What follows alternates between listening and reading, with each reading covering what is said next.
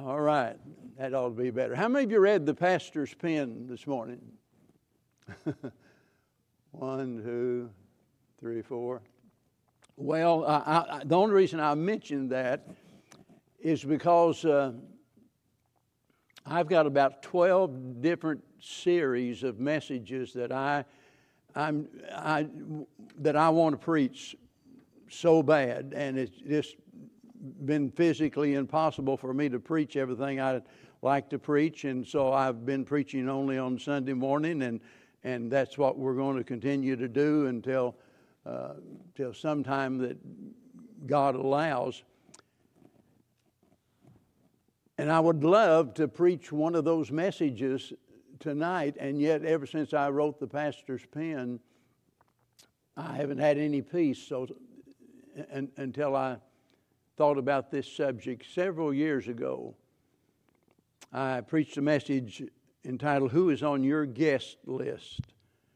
The pastor's pen had to do with the fact that the last 2 weeks we've had folks join the church as a result of someone inviting them.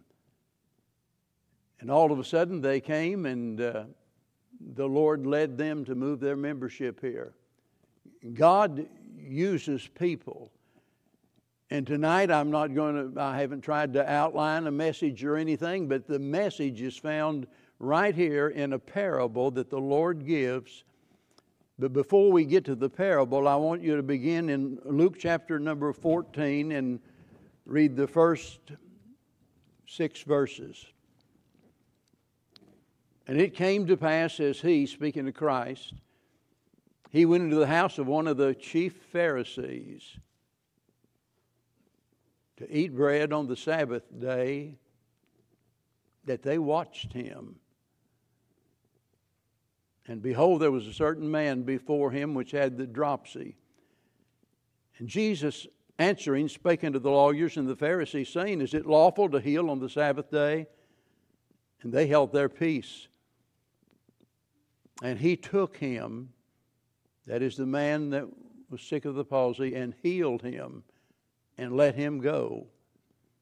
And answered them, saying, Which of you shall have an ass or an ox fallen into the ditch, and will not straightway pull him out on the Sabbath day? And they could not answer him again to these things." I want us to look at this big picture here before we get to the parable that starts in verse number 7. It's a Jewish Sabbath, the home of a prominent Pharisee. They're gathered there to eat a meal together, and back in those days that was a big deal. It wasn't just, a stopover at Denny's or something like that. I mean, when you had guests over, it was a big deal. And so it seems strange that the Pharisees are the Lord's biggest critics. They're trying to find some loose thread in his character, some way that they can discredit him, dishonor him. They're looking for any fault that they can possibly find, and yet here he is eating in that home. Another strange thing is that there's a man there with dropsy and a form of paralysis, and here's a tradition that the Jews had at that time, that you just don't invite people like that to get together. And notice it just refers to him here as he's a certain man. It's not John, Henry, Bob, he's just a certain man. And it was considered to be wrong to invite someone like that. Why would you invite a person like that to one of the feasts? After all, we've got some big shots here, and boy, they're liable to be offended. They have to eat in the same house with a person like that. So they didn't do it, and yet there he is. How did he get there? I mean, he's poor, he's diseased, against all of the traditions that they hold. Some have suggested, I don't know how they based this on, that he was actually outside of the house. He wasn't really a guest, but he was on the outside there. I don't know, maybe begging. I don't know. Others suggest, well, maybe he was a relative. And so this Pharisee felt obligated. Well, you got to include him. He's a cousin or brother or whatever. And so maybe that was it. But there's another possibility, and that is that he was a plant there. Now, I'm not saying that with absolute certainty. I'm just saying in the light of all of the tradition and all of the preferences that the Pharisees had, it just seems strange that he was there at the same time Jesus was there. Could it be that they have just set this deal up in order to find fault with Christ? I don't know, whatever the case might be, but it's clear that all eyes were upon him. They watched him.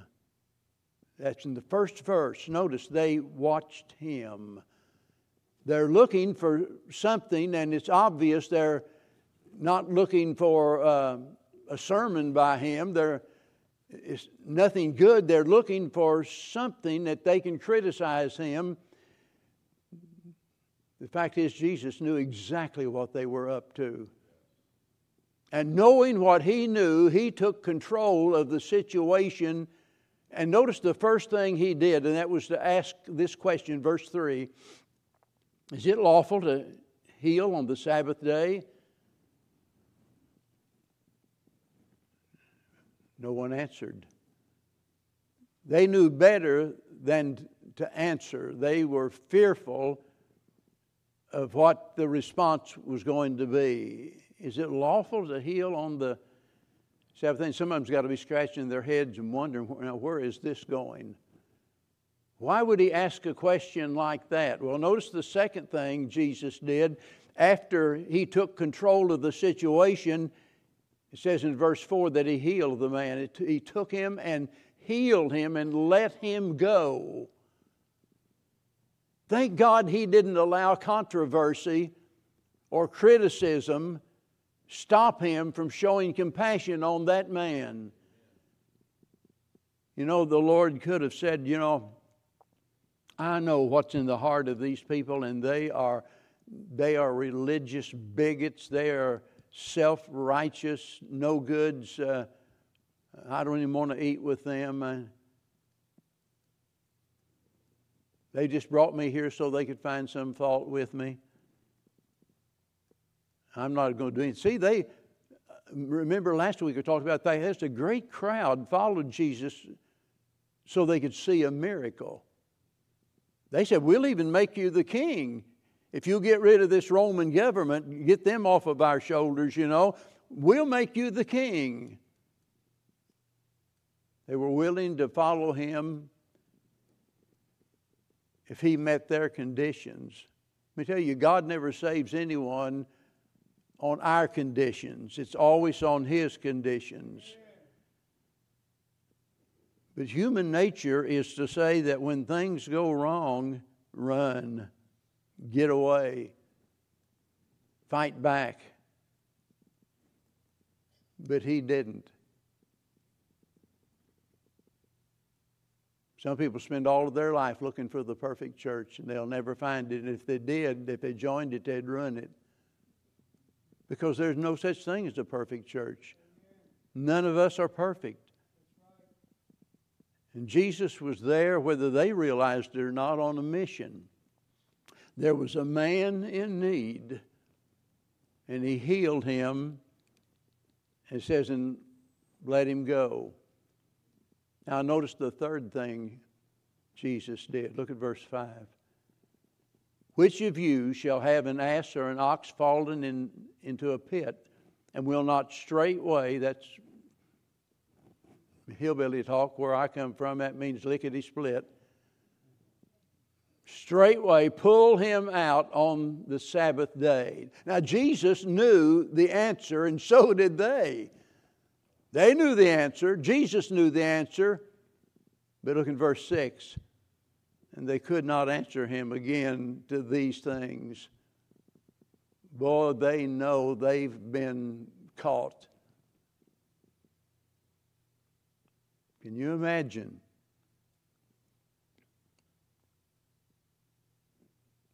People that has more concern about an animal than they do a man that is so handicapped as this man was.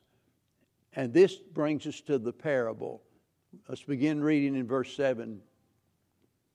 And he put forth a parable to those which were bidden, and when he marked how they chose out the chief rooms, saying unto them, When thou art bidden of any man to a wedding, sit not down in the highest rooms, lest a more honorable man than thou be bidden of him.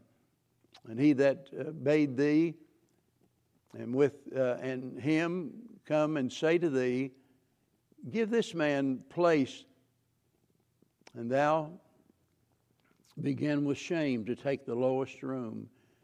And when thou art bidden, go and sit down in the lowest room, that when he had bade that thee cometh, he may say unto thee, Friend, go up higher. It's a better room, a better place.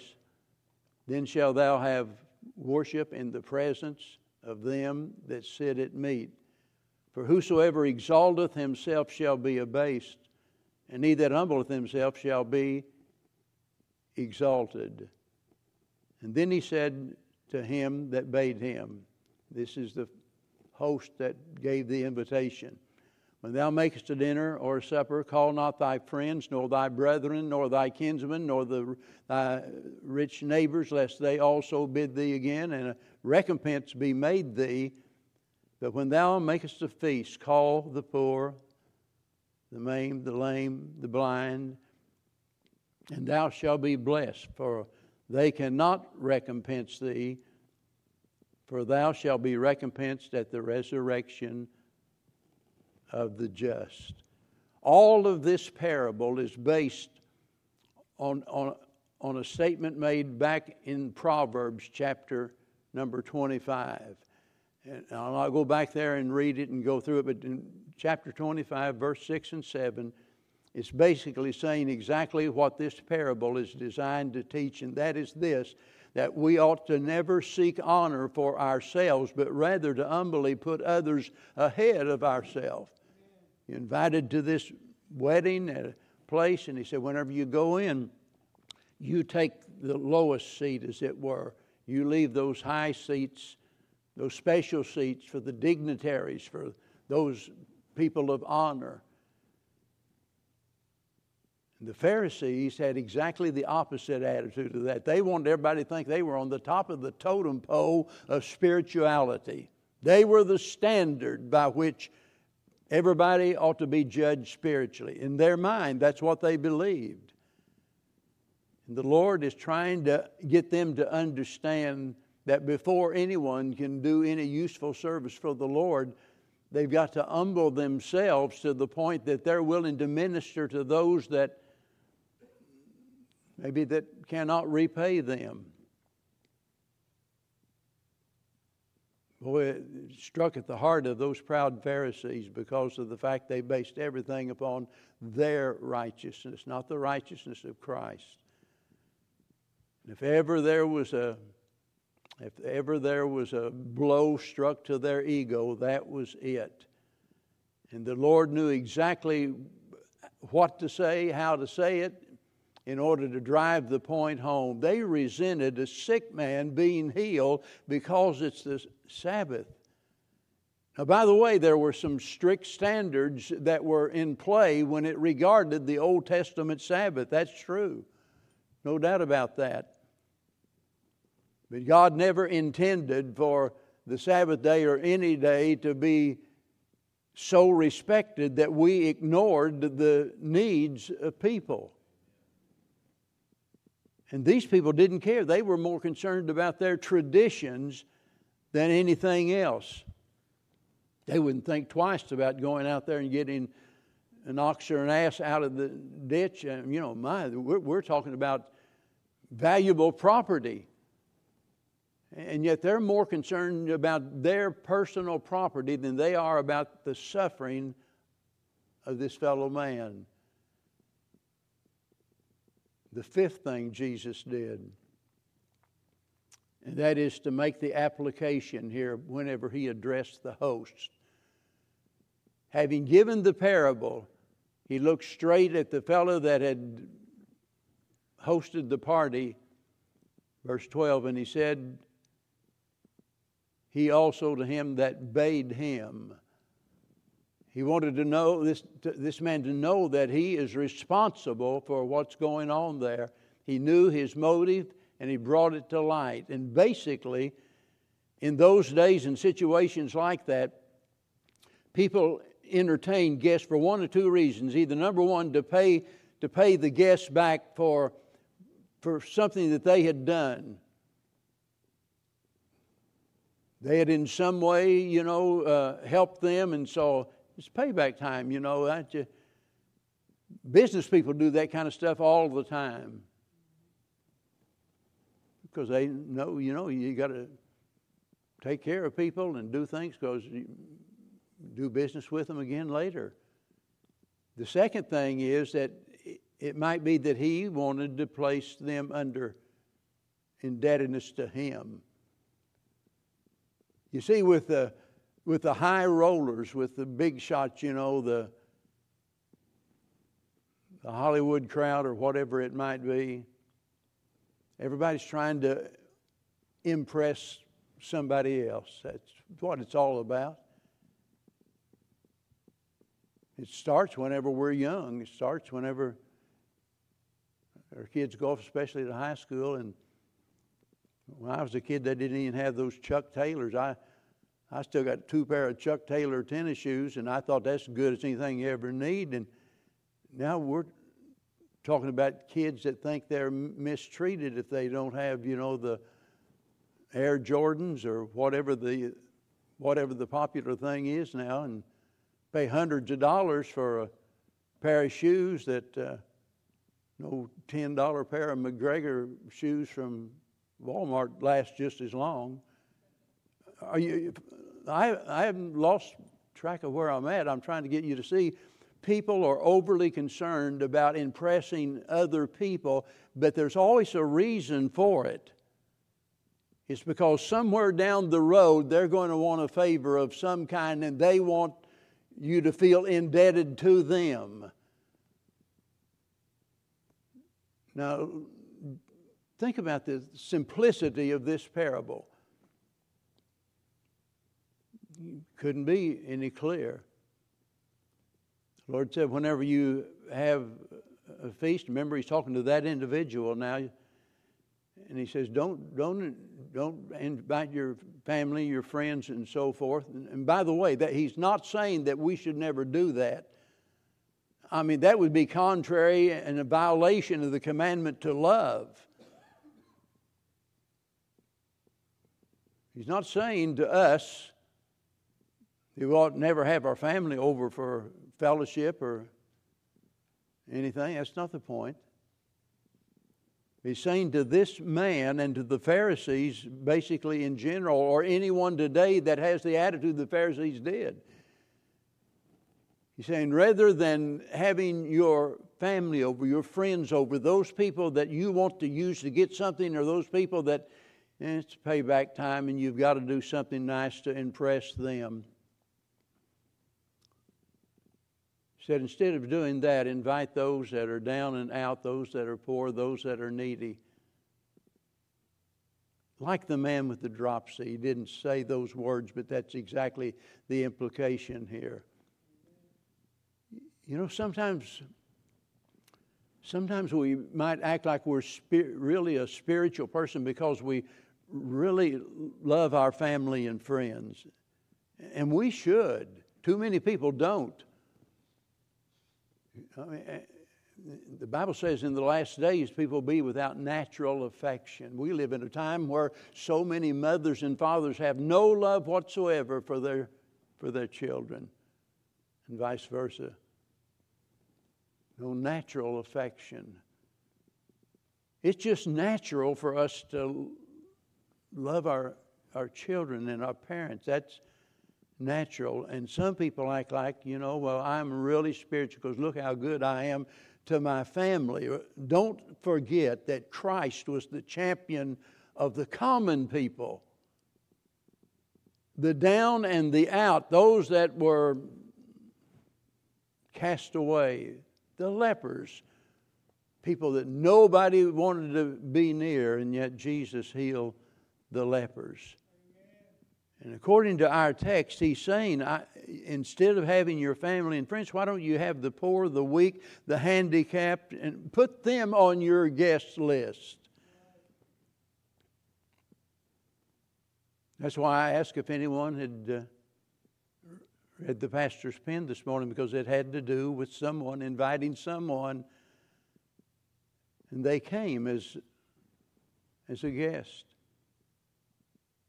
And God used that to bring them here. Let me tell you, in those days, especially, sharing a meal was a big deal. It was in the Eastern world. It was something that was considered a great honor for someone to invite you for a meal. Because if you're going to have a meal, wait a minute, that takes time, right? It takes some expense. It doesn't just happen. It's an act of compassion on other people. It's effort, expense. Somebody's got to cook the food. Somebody's got to clean up the place. Somebody's got to entertain the guests. You realize what a powerful sermon it is whenever we do something. It might be a simple meal. It might be inviting someone over at a certain time to your home. It might be that after church saying, hey, I haven't had a chance to really meet you and get to know you yet, and why don't we just stop somewhere and eat a bite? On me, of course, you'll pay for the meal. Sometimes a demonstration of love like that can mean so much more than a sermon. Because some people are really not into the listening to sermons. That's not their thing.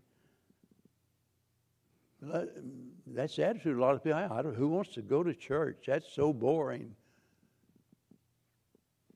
Sing about heaven in the sky by and by, and stuff I don't even believe. Who wants to do that?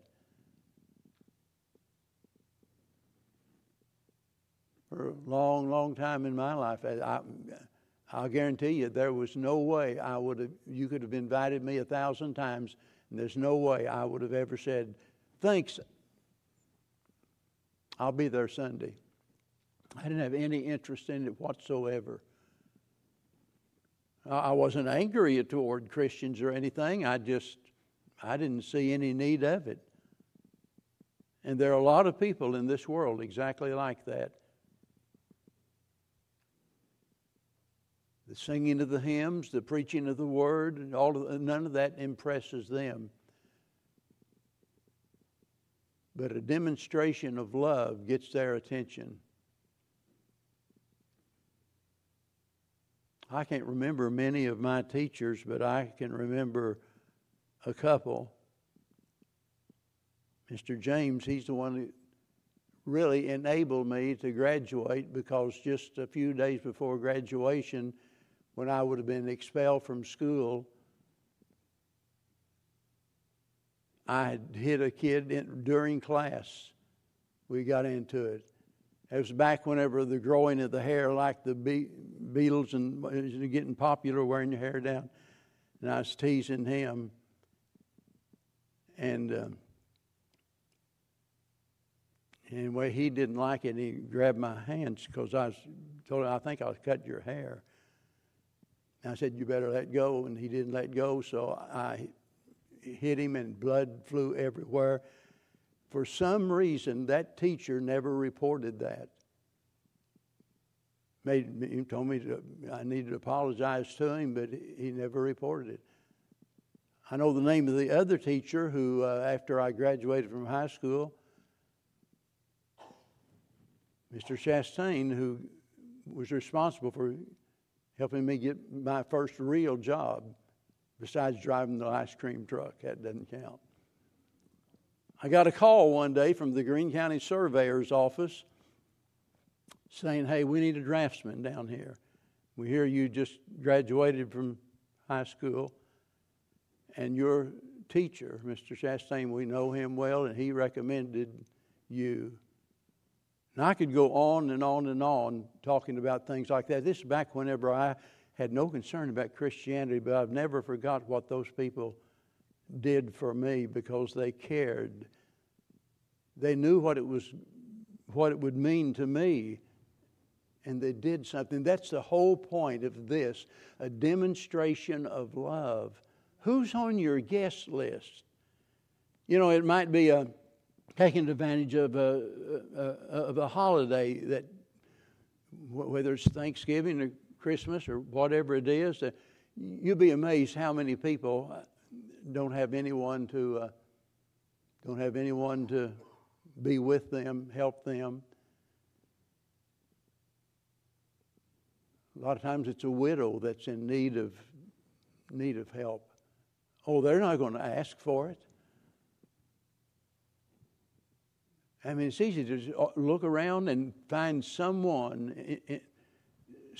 that is in need. And if you can't set it up on a special occasion because you're going to be out of town somewhere with your family and your friends, then create a special occasion. It might be like what we did for so many years, having a friend day. It might be a game night. It might be a Sunday school activity, a class activity. But we've got to do something to demonstrate love for those that are in need. And most of the time it's somebody we don't even know. Or someone, you know, that we just met.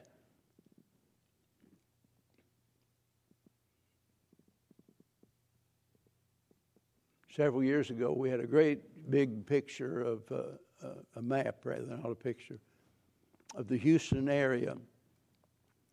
And we had visitation teams. We had bus visitation on Saturday morning, but on Thursday night we had regular church visitation.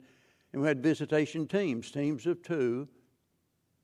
And we'd on an 8.5 by 11 sheet of paper, we'd take off of that map there, this is area 1, area 2, area 3, or whatever. And then we'd have our visitation team. Now, your assignment is to go to that area and to make contact, if you can, with every house. Keep track of where you leave off. We had some door hangers, you know, you hang on the door or hand out a tract, but make contact. You know, it's amazing how easy it is to start a ministry. I'm talking about a ministry that God will bless and God will use, and then, well, after a while it just falls by the wayside. And it shouldn't. I'm so thankful for our Sunday school class teachers that have opportunities for people in their own home at their expense and whatever. Thank God for that. And the whole point here of our Lord's message is to reach those that are down and out. I preached a message some years ago about winning people like Jesus did. First of all, we have to demonstrate love for them like He did. Because if they're not convinced that we care about them, they're certainly not going to have any interest in what we have to say about spiritual things. But look over at Luke chapter 4. I preached on this just recently. The Spirit of the Lord, this is Christ speaking. This is the Messiah's ministry. This is His mission statement. And I want you to look at it again. The Spirit of the Lord is upon me because He hath anointed me to preach the gospel. Here we go. To the poor. He hath sent me to heal the brokenhearted, to preach deliverance to the captives, and recovering of sight to the blind, and to set at liberty them that are bruised. That's what Christ came to do. And as Christian people, if we're going to be followers of Christ, and naturally we can't do what He did. We can't heal the sick. We can't raise the dead. We can't calm the stormy sea. We can't work the miracles He did, but we can demonstrate love toward others as He did. And that demonstration of love there had to do with meeting their needs. He says those that are captive, man, they're in prison.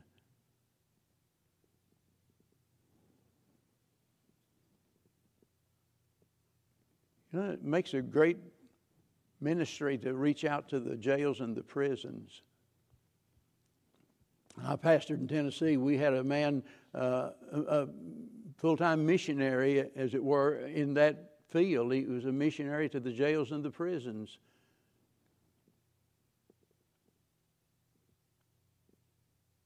You know, we all tend to kind of give up on those people. Man, they got a record, or they're in jail, and it's just by the grace of God it wasn't you or me.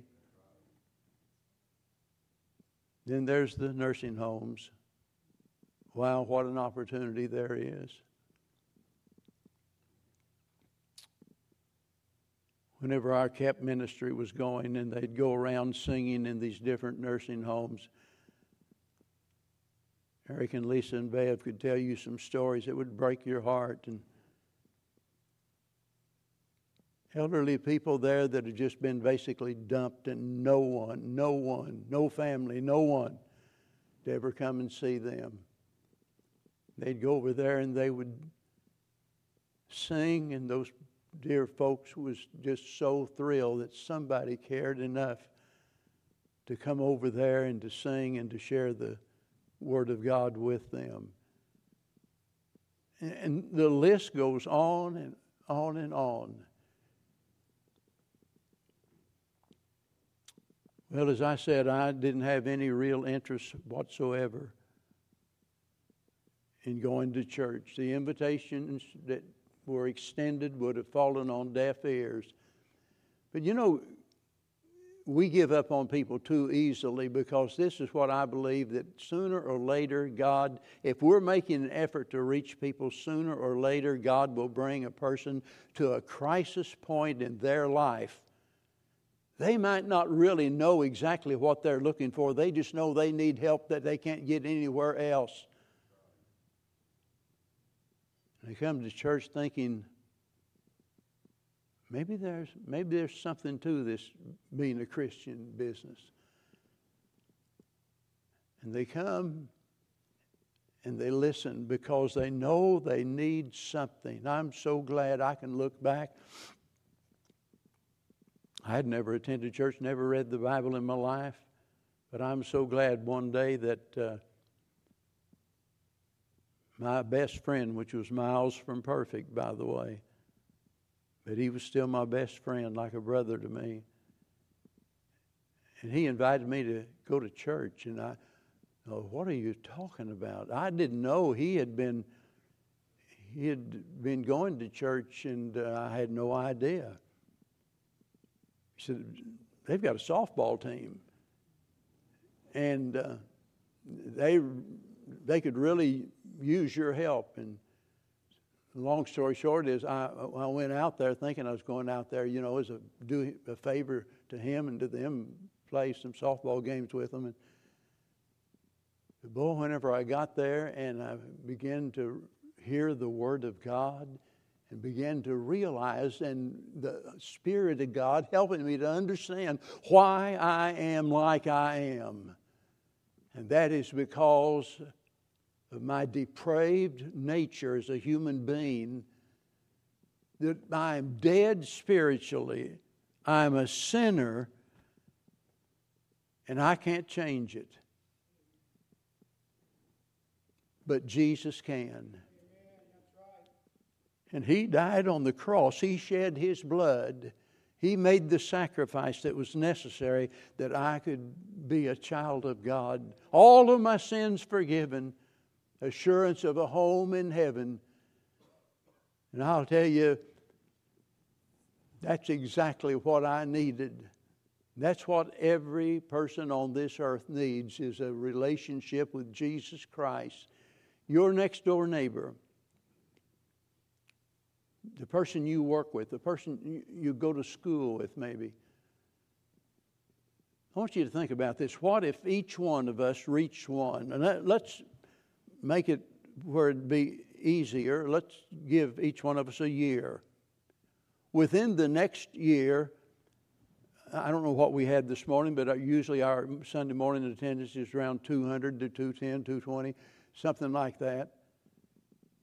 What if each year, each one of us was responsible for either winning someone to the Lord or inviting them to church and they become a member? In 1 year's time, our congregation would double. Wow. We go from 200 to 400. What if we could some way persuade everybody to repeat that? You don't just add 200 to the 400. It goes to 800 if each one reaches one. Now, I understand, I realize that most of the time when you invite people to church, they're probably not going to come. But I think God's going to hold us responsible for the opportunities that we have to, at the very least, put those people that we meet during the course of the week on our guest list, as it were. That's why we use that word guest here. We never call people visitors. They're not visitors, they're guests. It might be that you're shopping somewhere. It might be that you're talking to an insurance agent.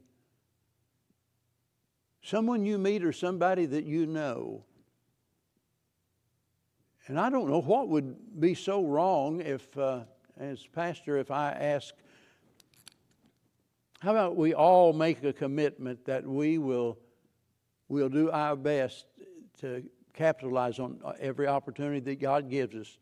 It may be, you might be eating out somewhere and you don't know the waitress or the waiter, but you got a track in your pocket. That's at least a contact.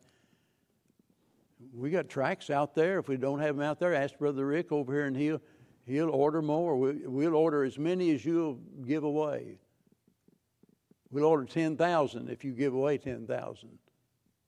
That's not a problem. But God help us, each one, to commit ourselves to inviting other people to church. In some way or another, we just kind of let that slip by because, it seems like such a little thing. Just an invitation to church, but God uses little things. Little is much when God is in it, the old song says. And when God sees our effort to reach that classmate, that friend, that neighbor, whoever it is, when God sees our effort, I don't have any doubt in my mind whatsoever but what God won't leap into action and do things that we could never imagine, the great things that God could do. And I am going to ask you to make that commitment tonight. You don't have to. Don't want you to even share it with anybody else, because it's real easy to jump up and say, "Okay, hey, I'll commit. I'll raise my hand." No, I don't even want that. I want it to be just between you and the Lord tonight. That I'm going to commit myself to being one of those that tries to reach one, to where I can maybe next year look back and say, well, at least I reached one. Well, if you're here tonight and you don't know Christ as your Savior, I beg you, whatever you do, don't walk away from Him. As I said, we don't always know exactly what we're looking for, but whenever we come to realize what we are, I wouldn't have blamed anybody for hating me before I became a Christian. They had a right to hate me. I hated me. I didn't like the person that I was. You wouldn't like the person that I was. God didn't like the person I was, but God loved me and gave His Son to die on the cross for my sins. He'll do the same thing for you. Let's all stand as Brother Myrick comes, and we have an invitation tonight. And it might be that you just want to come and on your knees before God, say, Lord, I'm going to commit to being one that reaches one. It might be tonight that you've never received Christ as your Savior. It might be tonight that God's been speaking to you about your church membership. I don't know what it might be, but this is really a good time to deal with it. While we sing, would you come and we'll meet with you here. One of our deacons or one will do our best to be of help to you while we sing.